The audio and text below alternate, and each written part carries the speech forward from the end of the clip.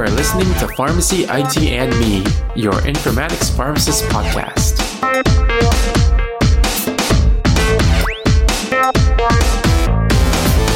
Hey everyone, this is Tony Dow, and welcome to another episode of Pharmacy IT and Me. As with every episode, we start off this one stating that the intended audience are people who are actually working in informatics right now, or health IT. So today's topic is actually, I'm going to be speaking from my own experience of having worked at a place with a local hosted EHR and also at a place with a remote hosted EHR. So we're going to be talking about the differences between the two, the pros and the cons, in terms of like if you should go with a cloud-based remote hosted EHR or you should host that EHR locally. So the first thing I want to talk about is reliability of the system. So when you're going with a remote hosted system, usually that means it's going to be part of a third-party solution where, the EHR vendor may have that on a cloud-based system. So now you're going to be relying on them providing that service for you. Versus if it's a local hosted one, then you're hosting it locally on your own network drives, all of that stuff. So you and your support team at your organization will need to manage that yourselves. So when you're looking at reliability, if you're going with a service outside of your organization, it may be better because they are the ones that know how to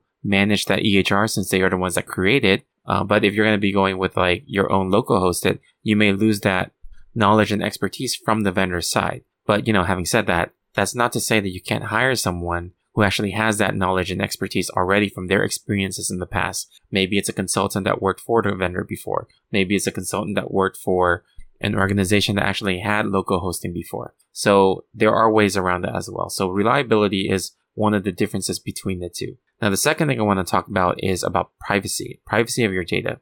So if you're going to be taking that chance to have it locally hosted, your team is going to be responsible, or your organization is going to be responsible for getting all of that data encrypted to the standards that's required to ensure that the data is private and safe and secure. And doing it at the local level, that means your institution is going to be responsible for that.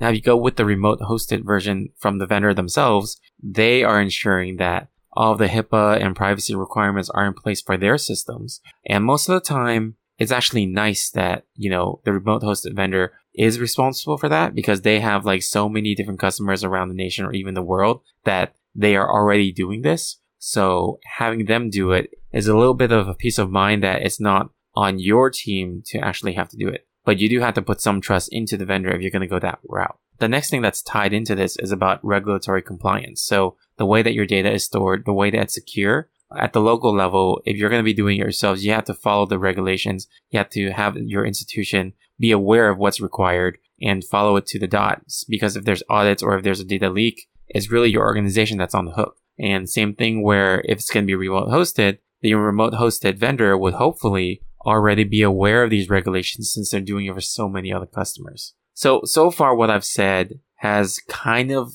supported on the remote hosted side a little bit more, but there are other considerations as well that you need to keep in mind. So one of them is the size of your organization. So if you are a smaller organization, you may want to go with a local hosted one because you do have the ability to have those resources at your organization. It may be unrealistic to go with a remote hosted one because it kind of goes into pricing, right? Because remote hosted is more of like a software as a service that you can pay a subscription for. So you're paying that vendor to have your EHR remote hosted on their servers. So you're a smaller institution where you don't have that kind of money to pay the vendor on a subscription basis, and you have that team that is knowledgeable on your local team, then maybe a local hosted version is better. But then having said that, you also got to consider equipment costs. So sometimes if you're like a larger organization and you try to host it yourself, you're going to be incurring a lot of costs in your storage area networks, the SANs, and maybe other equipment for your network infrastructure and all your authentication software and all of those kind of things. You may be incurring costs that may be per license or maybe per hospital if you have a lot of hospitals in your system. So sometimes that may be very high in cost, as well as the amount of staff that's going to be managing that to make sure that all those systems are in place and they are working correctly. Or maybe if a large organization looks at the remote hosted pricing, that may actually be more cost effective because that remote hosted vendor has a better pricing schedule and they are going to be managing all the hardware, all the network, all the authentication from that point. And then at the local level, your large hospital network doesn't have to do that. So So I guess a little background about where I worked. I was at a county network of health centers and hospitals, and we initially went with a locally hosted EHR.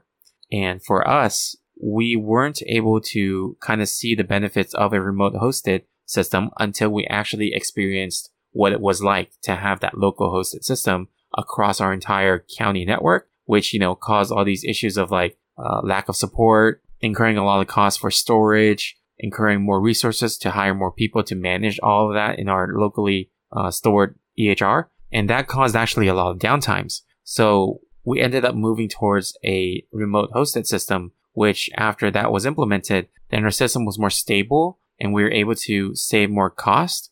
And we also experienced less downtimes, which meant more consistency in how we delivered patient care, which is really important because we, of course, want to limit the amount of times that our system would go down. So those were just some of my thoughts about this whole remote versus locally hosted EHR topic. And, if any of the listeners, if you guys have different experiences or have any opinion or wanted to share your story about how you experienced a locally hosted EHR and that was better or worse for you, feel free to let me know. And actually, I would like to talk to you about it to kind of see what your struggles were with deciding between a local and cloud-based or remote hosted EHR.